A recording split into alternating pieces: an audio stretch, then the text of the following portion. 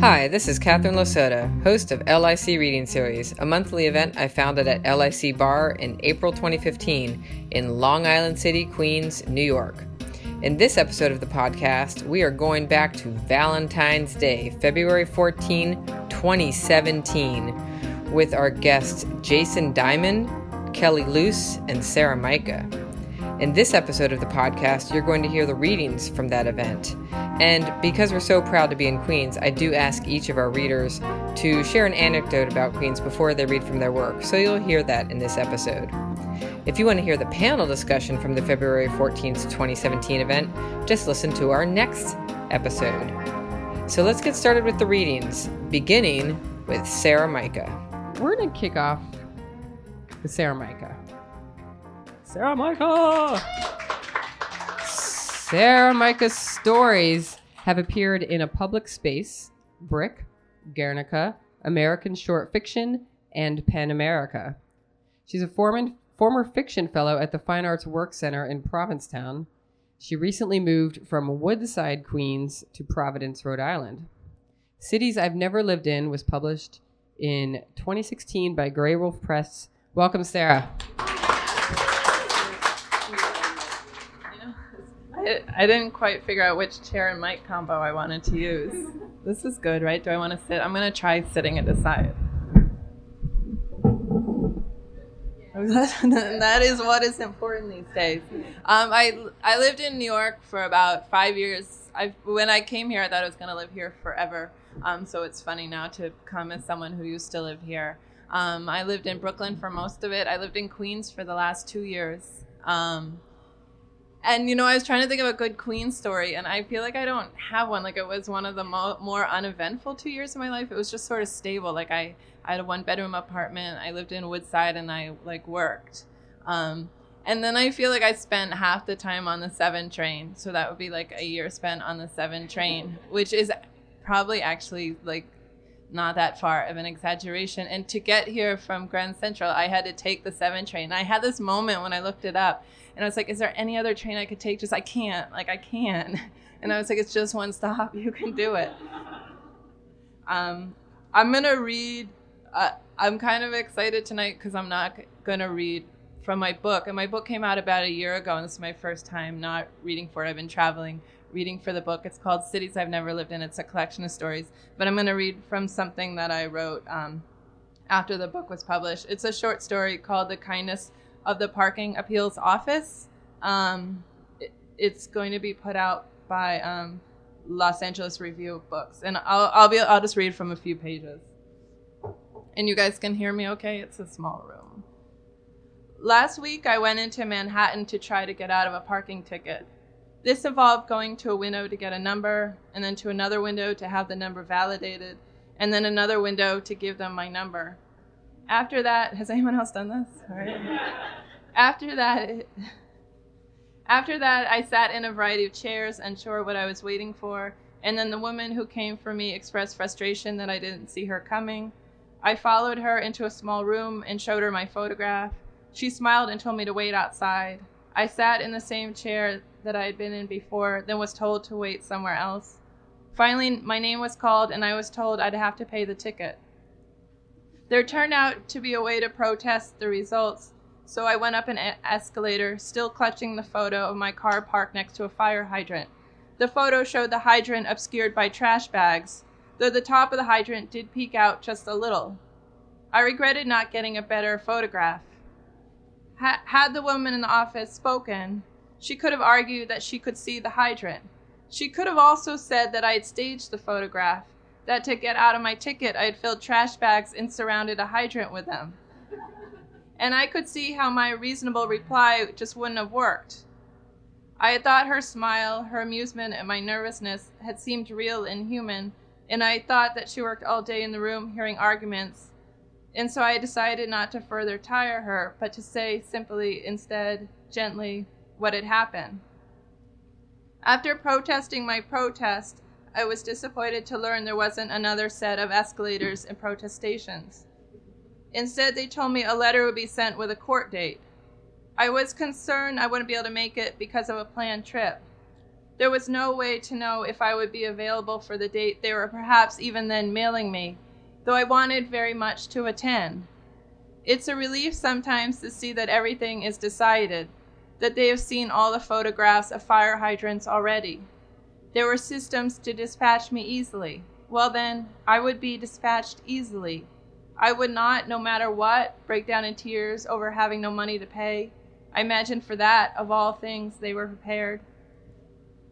Afterward, I looked for a pizza place I had gone 2 weeks before. To cheer myself, I had already decided to get ginger ale. The place had been across from the temp agency. The week before, I had gone to that agency and filled out forms, making up dates, talking to people who came in the room, and then otherwise, for a good deal of time, I looked at the furniture.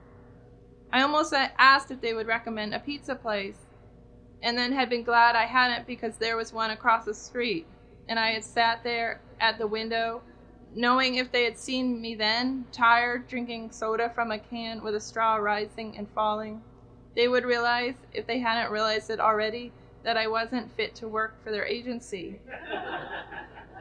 But the pizza place wasn't there, and I couldn't remember where the temp agency had been, if it was that building on the corner, though I don't remember it being that nice. The furniture hadn't been that nice.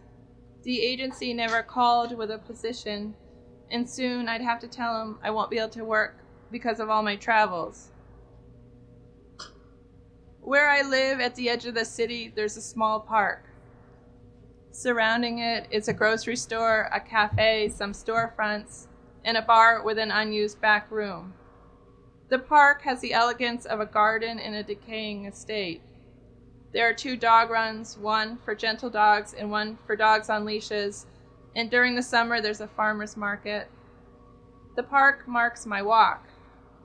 When I walked by last week, there was an old man painting a storefront.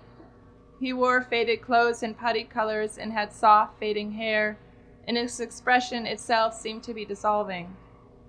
Later, when I walked by, it was as if the whole front of the building was whitewashed, but even that was too determinate of a color. The man was no longer there, and it was as if he had disappeared, and the storefront was also on the verge of disappearing. If someone were to ask what is home, I would say it's the park and the different paths I take when I walk. I like, when passing the bus stop, to look at the people waiting. I like forgetting it's a bus stop and seeing people stand there in a way so rarely done, standing sad and expectant in the middle of the sidewalk. They look like they don't want to be there, and yet they're there all the same. I see them, then the pigeons make a tremendous flap. Further down, there's a street lined with black trees that arc together at the top, so it seems as if you're entering a forest. When I see it, I wish that I lived there and that I wouldn't have to walk away. Or I'm glad I live on a different street, so I only see the trees occasionally, always forgetting until the discovery again that they're there. A man has begun talking to me at the library. He wears a black beret and has a manner that's quite kind. Last week, he pointed to an article in the Times that said, "No one cares that they're raping people. Here in the article, no one cares. 8,000 of them in the military, and they tell me to go someplace else to be quiet." Or another day, he said he was a history teacher. The layers of fat around his features is perhaps what gives him the appearance of kindness. All this is not very much. It's small lives we live. When we say we are away from home, what do we mean?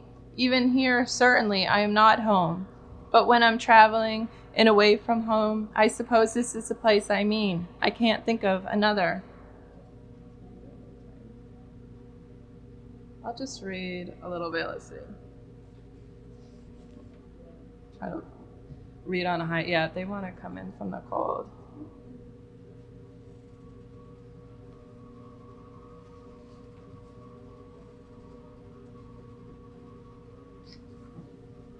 We'll try to skip over a few plot elements. We'll just try to follow up. Other things happen. But maybe we'll just conclude with the ticket here.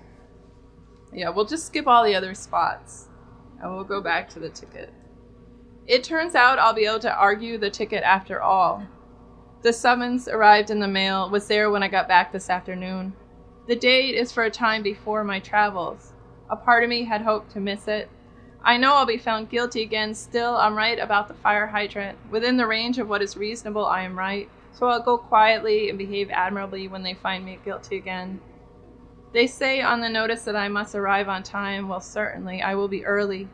Perhaps I should tell them about my travels, the good fortune that I was able to come at all. I'll tell them I plan on going to many cities, that I am about to set out with the city as my home, and so they too are where I'm from. I might say, this moment is my leave-taking, my farewell, standing before you, the picture of a fire hydrant and trash bags in hand. Thank you.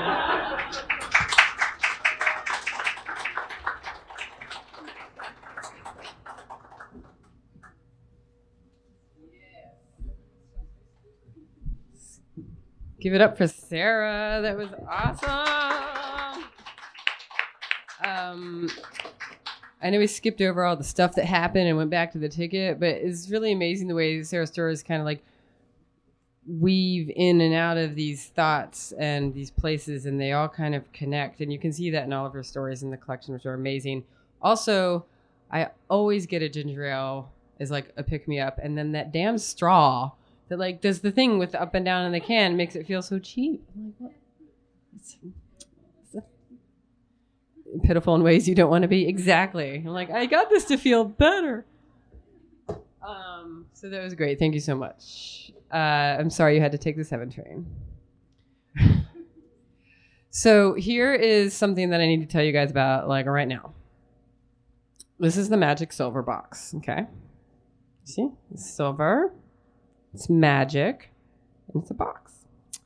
What we do is there are some pieces of paper and some pens on the table next to the books and the candy over here. And at intermission, think now, because at intermission, you can write a question on one of those pieces of paper anonymously, put it in the box, and during the panel discussion, if I pull your question out of the box, you get a prize.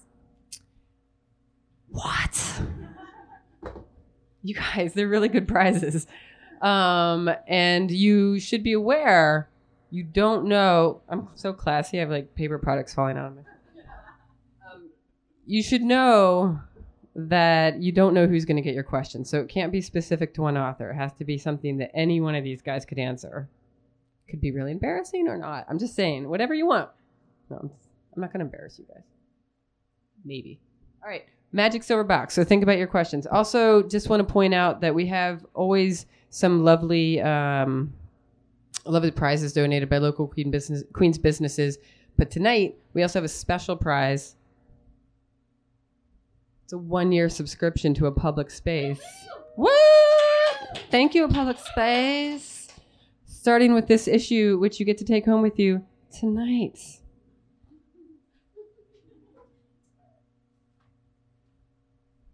Moving on to reader number 2. Kelly Luce. Is that the right way to pronounce it? Okay. Thanks. Kelly Luce is the author of 3 Scenarios in Which Hana Sasaki Grows a Tail, which won Forward Review's 2013 Editor's Choice Prize for Fiction. After graduating from Northwestern University with a degree in cognitive science, guys, she probably answered questions really well. Luce moved to Japan, where she lived and worked for 3 years. She's a contributing editor for Electric Literature and a 2016-17 fellow at Harvard's Radcliffe Institute for Advanced Study. Her debut novel, Pull Me Under, which is over here on the table as well, was published in 2016 by FSG. Let's welcome Kelly to the stage. Should I also sit? No.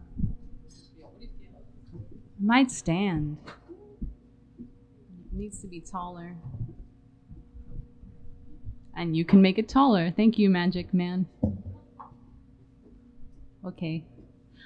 All right. I have to talk about Queens. I arrived in Queens 2 hours ago for the first time in my life. It's really wonderful so far. It's going great. I'm staying with my boyfriend in a hotel. And so probably the funnest part of my time in Queens is something I can't tell y'all about that happened when we arrived at the hotel. But the second funnest thing, which actually might be the most, the thing that made me happiest, is I was sitting next to him and spying on the conversation behind me in the row, and there was a woman. You're wearing a scarf and a pretty gray-blue sweater, and you were talking to your neighbor who you didn't know, and you were saying, how did you decide to come here tonight, and how did you hear about this? And so just neighborhood people were telling, oh, I saw the sign, and I came last week, and what did you say? The conversation was intelligent, or? No pressure. No, yeah. And so my Queens story is that people in Queens seem awesome, and they just talk to each other, and they come out to literary readings in carriage houses, and that's really cool. So I have a very favorable impression. My book just came out a few months ago, so I'm still hawking it, and I'm going to read from it. And it's called Pull Me Under. It's I won't read too much. It's the story of a Japanese-American woman who, as a child in Japan, murdered her school bully. And so the novel jumps around a little bit in the beginning in terms of structure and point of view. Like, I'll read to you the very first part in the book, which is like a tiny newspaper excerpt. I'll read that now, and then I'll kind of fill you in on what happens next. So the first thing you see in the book is an excerpt from Kyoto Wow! ! Which is the name of an English language news magazine in Japan, dated October 14th, 1988. On a cloudless afternoon in the peaceful Shikoku city of Tokushima, 12-year-old Chizuru Akitani, Japanese-American daughter of acclaimed violinist and living national treasure Hiro Akitani, walked into the staff room at Motomachi Elementary, covered with blood and clutching a letter opener. Panic swept the room as people assumed the sixth grader, known for her introspective nature, had seriously hurt herself. The English teacher, Miss Daniela Townsend, was the first to approach Chizuru. As she neared, the girl raised her palm and stilled the room with 5 words: "This is not my blood." Okay, so that's the first thing you get in the book. Cheery, right? And I think, just for brevity's sake, I'll skip over. There's the first chapter is from Chizuru's point of view, as she's in basically like a Japanese juvie, where she comes of age. She's there from age 12 to age 20, and she has her first sexual experience there, and she sees her estranged father a couple of times and becomes fully estranged from him. And then at the age of 20 is in Japan, you can't be a dual citizen, so she chooses her American citizenship and moves to the States and starts this whole new life as a college student. And then when we meet her again, she's a 36-year-old mother and wife, and no one in her life knows that she's murdered someone. And this is most of the novel is from this perspective. It's a first-person present point of view. The news of my father's second and final death arrives by FedEx. I push open the front door, and the smell of Sal's garlic marinara hits me in the face. "That smells amazing," I call as I kick off my shoes in the entryway. I'm lucky. My husband gets off work by 4 o'clock every day, and he likes to cook. Sal sticks his head out of the kitchen and waves, a wooden spoon in his mouth. His dark hair is covered by a blue bandana. Lily sits on the couch with her skinny legs tucked to her chest, arms folded around her knees. My origami daughter. A long rectangular box lies between her and the curled-up cat. As he's aged, Bagel's fur has turned dark brown in spots, causing him to look more like a cinnamon roll every year. He flutters his eyes and goes back to sleep, unimpressed by my return. "From Japan," Lily says, freeing her hands and picking up the box. She shakes it the way we do at Christmas and birthdays. Papers and something long like a ginormous chopstick. "Dad wouldn't let me open it. What did you order?" My appetite disappears like it's been vacuumed out.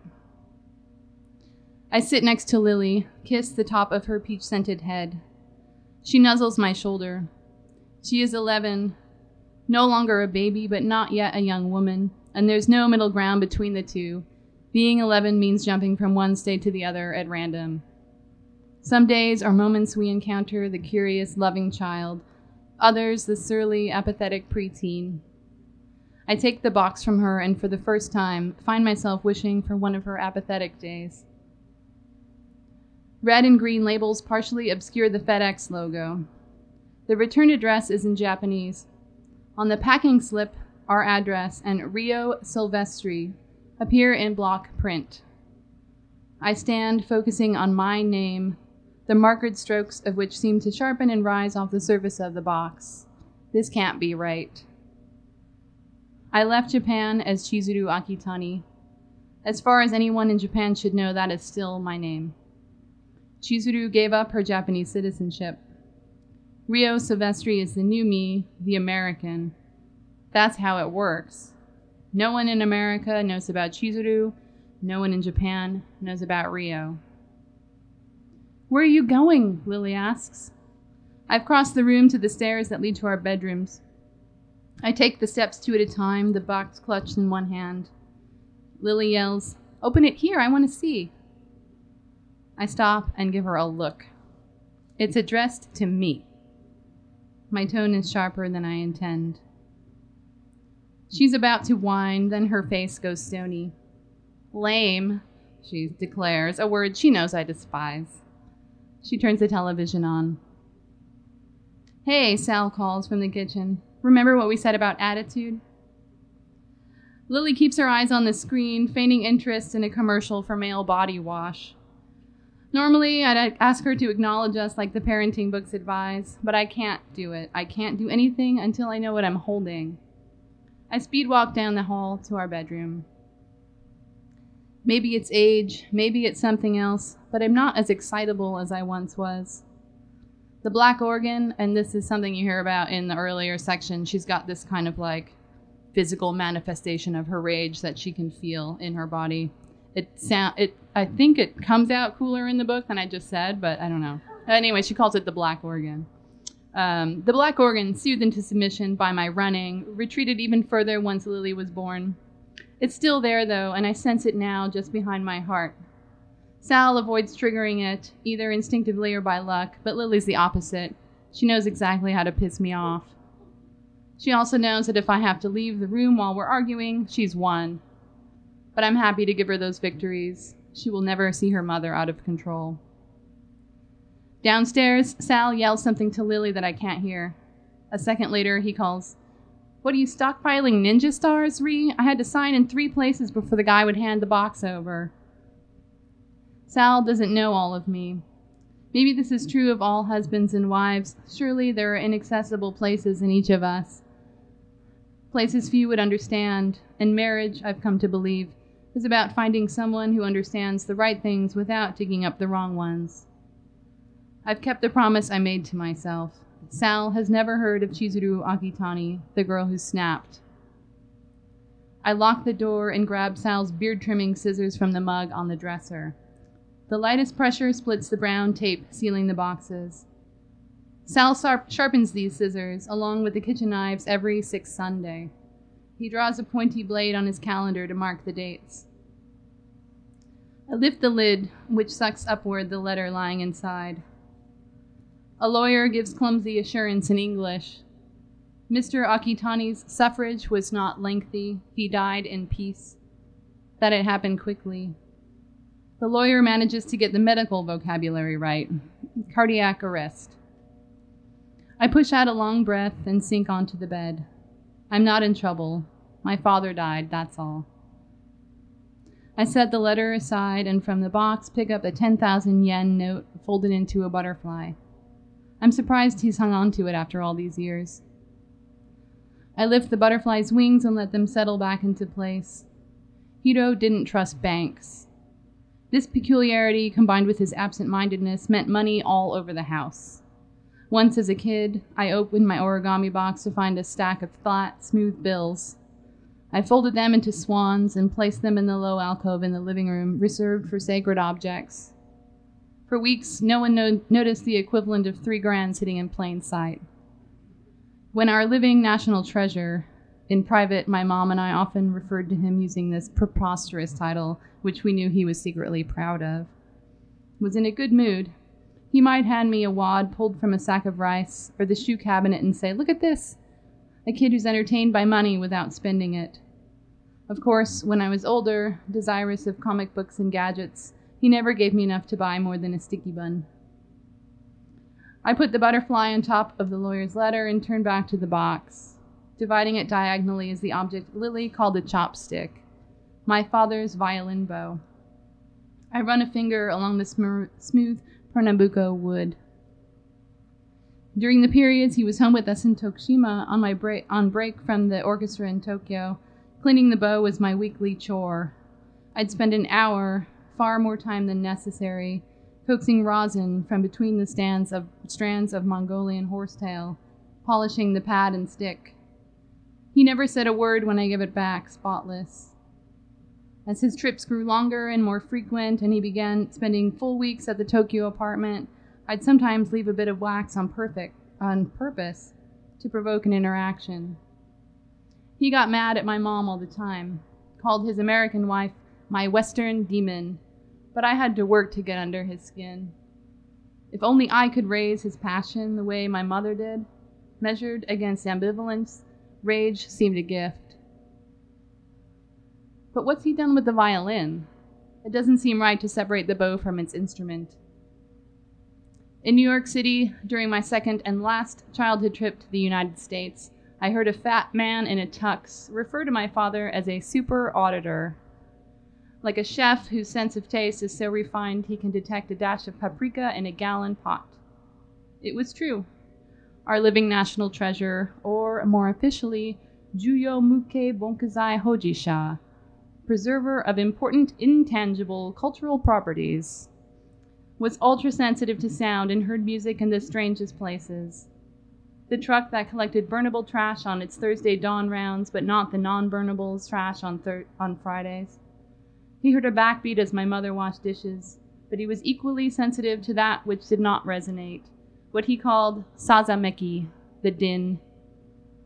The sound of my pen across a page sent him out of the room, but when my mom wrote, he relaxed.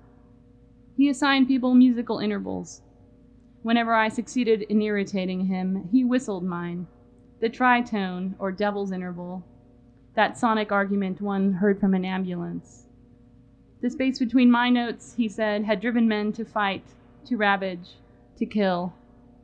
Mine was the interval that could start a war. Thank you.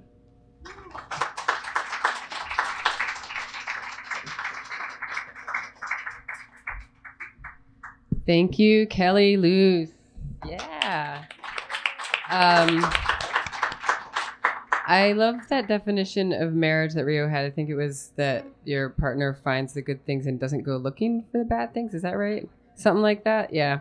But this novel is amazing. Not only does it carry this line of suspense all through it with this woman who's like has a life that and a history that her husband and her daughter know nothing about.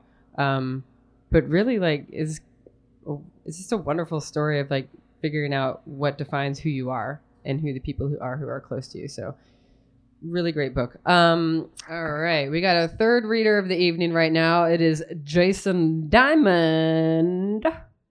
Yes. Jason Diamond is the sports editor at RollingStone.com and founder of Volume 1 Brooklyn. His work has been published by the New York Times. This is like some small rag, whatever. BuzzFeed, Vulture, The New Republic, The Paris Review, Pitchfork, Esquire, Vice, and many other outlets. He was born in Cook County, Illinois, but currently lives in Brooklyn with his wife, his 2 cats, and his dog named Max. Wait, what are the cats named? What are the cats named? So just fix it now. What are their names? What? Zoe and Spoons. Currently lives in Brooklyn with his wife, his 2 cats, Zoe and Spoon, and his dog named Max. We have a veterinarian in the audience, so we have to. Okay. I'm like literally okay. His memoir, Searching for John Hughes, was published in 2016 by William Morrow Paperbacks. It's over here as well. It's this beautiful pink book. I think that's perfect for Valentine's Day if you ask me around here, so I'm saying. Let's welcome Jason to the stage.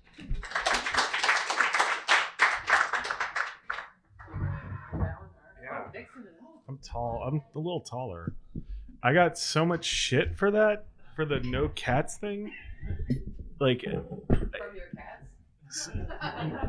yeah, well, I didn't actually get any sleep last night because they do this thing where they on the doorknob when I don't let them in, because they just rub their faces on my beard while I'm trying to sleep. So I'm very tired because of my cats. So I'm angry. But they kind of run my house. So I just was like, I want to give my kind of silly, stupid dog some love in the bio, and cat lovers are not happy about it. And I feel bad because I'm equal cat dog person. Anyways, I'm going to talk really quick about Queens because I love Queens. I come here a lot. I have a car and I drive here every chance I get. But my two favorite Queens memories are, one, when I first moved to Greenpoint in 2003, which was a long time ago. I would get drunk with my friend and we would walk from our apartment on Nassau and Sutton over the Pulaski Bridge. Is it Pulaski? Is that the bridge?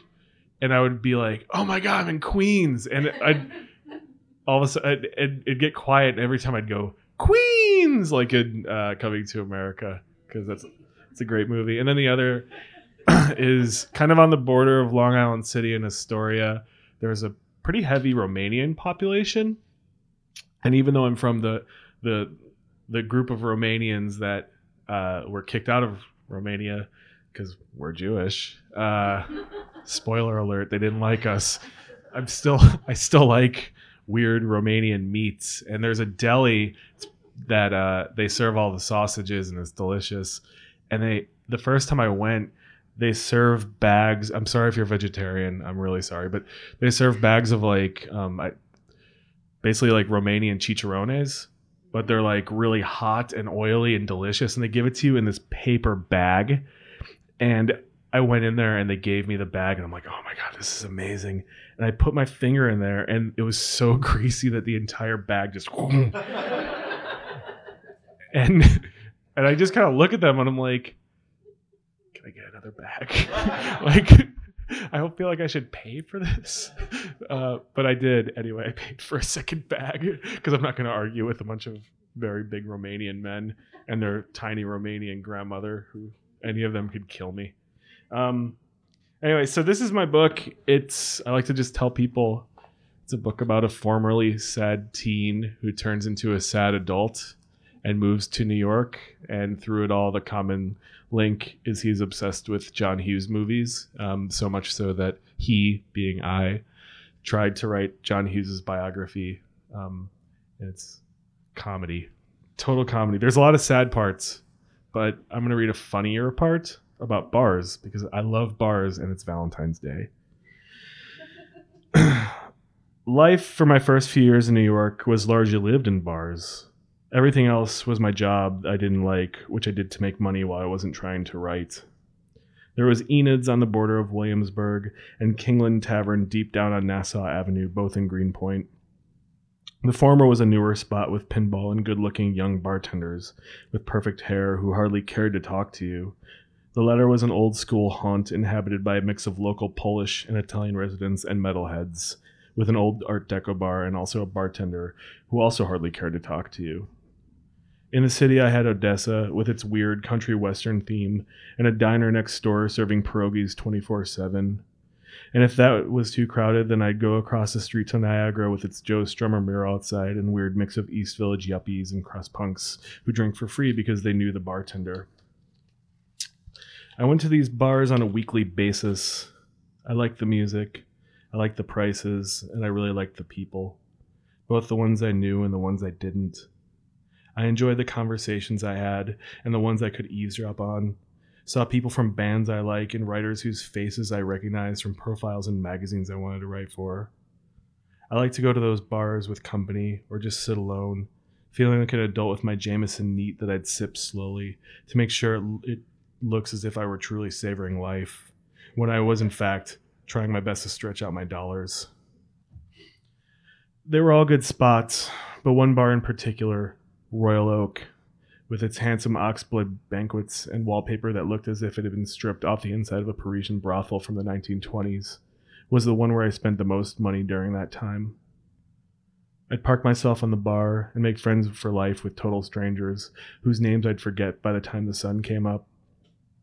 I had these fleeting ideas that maybe one day there'd be something written about the history of Brooklyn in the immediate years after 9/11, and somewhere my name would appear in a footnote about that writer who used to hang out there before he had some success, but was ultimately more influential than profitable. I had a good run at Royal Oak, joking it was my cheers, but eventually, like all good things in New York, it changed. The situation started going downhill there for a few months into 2005. It had once bred fun times, drinking with strangers who had big paychecks to blow on drinks for people they didn't know, dancing to songs you shouldn't be able to dance to, like Danzig's Mother, at 3 a.m. with a bunch of bike punks, models, and various other New Yorkers. Soon, people who had jobs on Wall Street or in law firms started showing up in cabs, ordering Red Bulls and vodkas, and making the people who had been going there for years feel as if they were in some nightmare scenario where they were drinking alongside their childhood bullies in a place that once felt safe. It felt as though the jerks were taking over the clubhouse. I kept telling myself that eventually they'd move on and find another bar, but on a night that was technically deep spring but still felt like winter, I knew the bar and I were breaking up. Last night, I dreamt I went to Royal Oak again, and it wasn't filled with douchebags. I joked with a bartender who I knew well enough to guess he'd catch the reference to Rebecca, or at least Hitchcock's movie version, and totally get it. We talked about books and movies when he had downtime and the bar wasn't packed. I knew he was from Kansas, bored with Brooklyn, and was considering moving out to Los Angeles to try to break in the film business. He just didn't know in what area. I think I'm good looking enough to be an actor, but I'd sell for being a writer. Now I got a smile that felt forced. He walked to the other end of the bar and slowly began washing the same pint glass until he could find somebody else to talk with. I could feel my beer getting warm as I sat there waiting for my company. I finished my second pint just as Michael finally showed up, late as usual. We'd been friends for a few months at that point, bonding over free drinks we normally couldn't afford at a fancy new cocktail bar during a holiday party for the coffee shop we both worked at. He was tall and handsome. He looked and dressed like a Blaine from Pretty in Pink or a Jake Ryan from 16 Candles, but thought and acted like the give no fucks type I'd always been drawn to as friends. Michael wrote, but I wasn't sure if he wanted to be a writer or not, because when you're under 25 and living in New York, it's really difficult to commit to anything, be it a job, a relationship, or an apartment. He talked about going back to school to become a historian, but wasn't sure that was what he wanted to do either. Instead, we both worked at a failing patisserie for a woman who we'd only see when she'd come by to take money out of the register to buy drugs. It wasn't a long-term plan, but neither of us could figure out what we wanted to do, and we bonded over that. There's something reassuring about feeling like you're going nowhere in New York City with a friend who feels the same way. At least you're going nowhere together. Want to go sit in the cocaine nook? Asked Michael as he looked around the bar and shook his head, no doubt as put off as I was by the number of guys wearing tucked-in polo shirts and talking of stocks. The area we dubbed the cocaine nook was a little room in the hallway between the main bar and the room where the DJ usually set up. By 10 or 11, it would be filled with good-looking people who helped the little hole in the wall live up to its name. They took advantage of the tucked-away settings and blind eyes from the bartenders who knew it was handy to have the stuff around. But before that, from happy hour until the party crowds showed up, it was the quietest place to sit and talk, and you didn't even need to do drugs. So I think I'm going to start writing about the suburbs, I said as I pushed a little plastic baggie that had been left on the leather seat from the night before onto the floor. Michael looked mildly interested. Like the John Cheever? Not like that, I told him. Something weirder that I'd started working on a long time ago. Some stories I'd written when I was a teen. I was thinking of revisiting them. I bought some movie scripts from that guy who sells them from that old bus that parks near NYU. You know him? I bought The Breakfast Club, Ferris Bueller's Day Off, and Adventures in Babysitting. All John Hughes movies, Michael said. I corrected him as I set up to get another round. No, he didn't have anything to do with Adventures in Babysitting. People tend to think that because it's about teens in the Chicago suburbs, and the soundtrack sounds like songs he'd pick. I came back with beer and shots the bartender had given me as a buyback, and told Michael how readers had started following my little blog a little bit more. It was a stupid nothing that I'd started out of boredom, but I had a handful of readers, and that, to me, was something. My post that broke down the design of Ferris Bueller's bedroom with the big British flag and posters of post-punk industrial bands like Cabaret Voltaire and Killing Joke had started a lively conversation in the comment section among 6 different people, while my piece trying to make the case for 1991's Curly Sue not being as horrible of a film as people made it out to be didn't do too hot. I focused a lot on Hughes and other teen movies from the 1980s and even some from the 90s, but I really took an interest in talking about the suburbs that spawned so many of those films. I'm going to skip. We're just talking. We're drinking. Royal Oak, remember? Talking. So we keep talking about John Hughes movies, which is a big part of this book. He wrote National Lampoon's Vacation. He didn't direct it. I doubt he would have asked Lindsey Buckingham to have been involved if he had, I told Michael. Whatever, the point is, I've never seen a book on John Hughes. Maybe you could write a book of criticism or like his biography or something. This is, a biography, I snorted. I want to write stories. I want to write literature. I threw back the last of my whiskey in exaggerated emotion. It didn't dawn on me then that I was the worst person in that bar for that minute. Biography is writing. You research a bunch of stuff and basically transcribe what you've researched into your words. Like I said, when you're 23 and living in New York, it's hard to commit to anything. You want to be creative, but you also really want to drink and have sex. You'll do whatever is necessary to pay the rent, but you just want things to happen. And it didn't sound as though much really happened by spending your time on a biography. I wanted to write and to be a hotshot who got invited to parties in incredible Upper East Side apartments with people who took off their glasses, hold them in their hands, and wave them around like a wand while they say really heavy things about the world.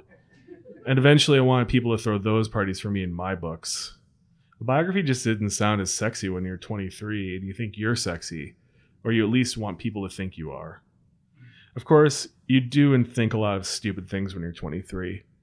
So this train of thought was completely invalid and silly of me. That's obvious now, but didn't even cross my mind at that very second. As I set up to leave, I realized how drunk I'd gotten in the cocaine nook. We were on the way to some party some girl we both knew was throwing in the loft apartment she lived in by the water.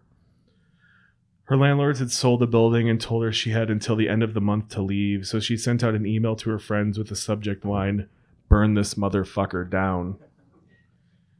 We were going to buy beers and walk there, but first, I wanted to go and look at all the people dancing to the music I didn't really like in the room next door. I told Michael I felt as though I had nothing in common with the bar's clientele anymore.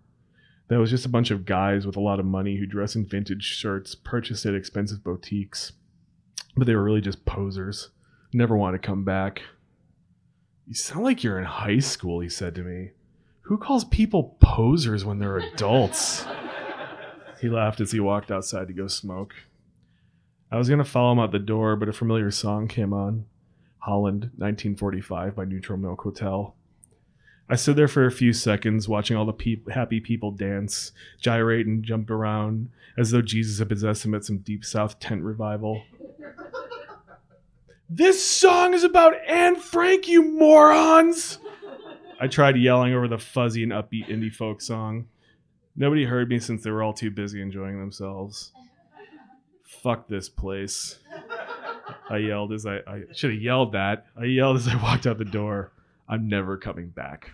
Thanks." That's today's show. If you like what you heard, tell a friend or leave a review wherever you found us. Special thanks to LIC Bar, the Astoria Bookshop, and our amazing intern, Nadine Santoro. A big thank you to our sponsors over the years, LIC Corner Cafe, Sweet Leaf Coffee, Court Square Diner, and the Gantry Restaurant. This episode was recorded by Carl Jacob and mixed and edited by Justin Alvarez. Our theme music is by Pat Irwin.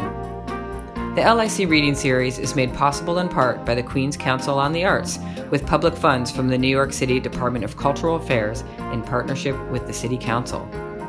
I'm your host, Catherine Lasota. See you next time in Queens.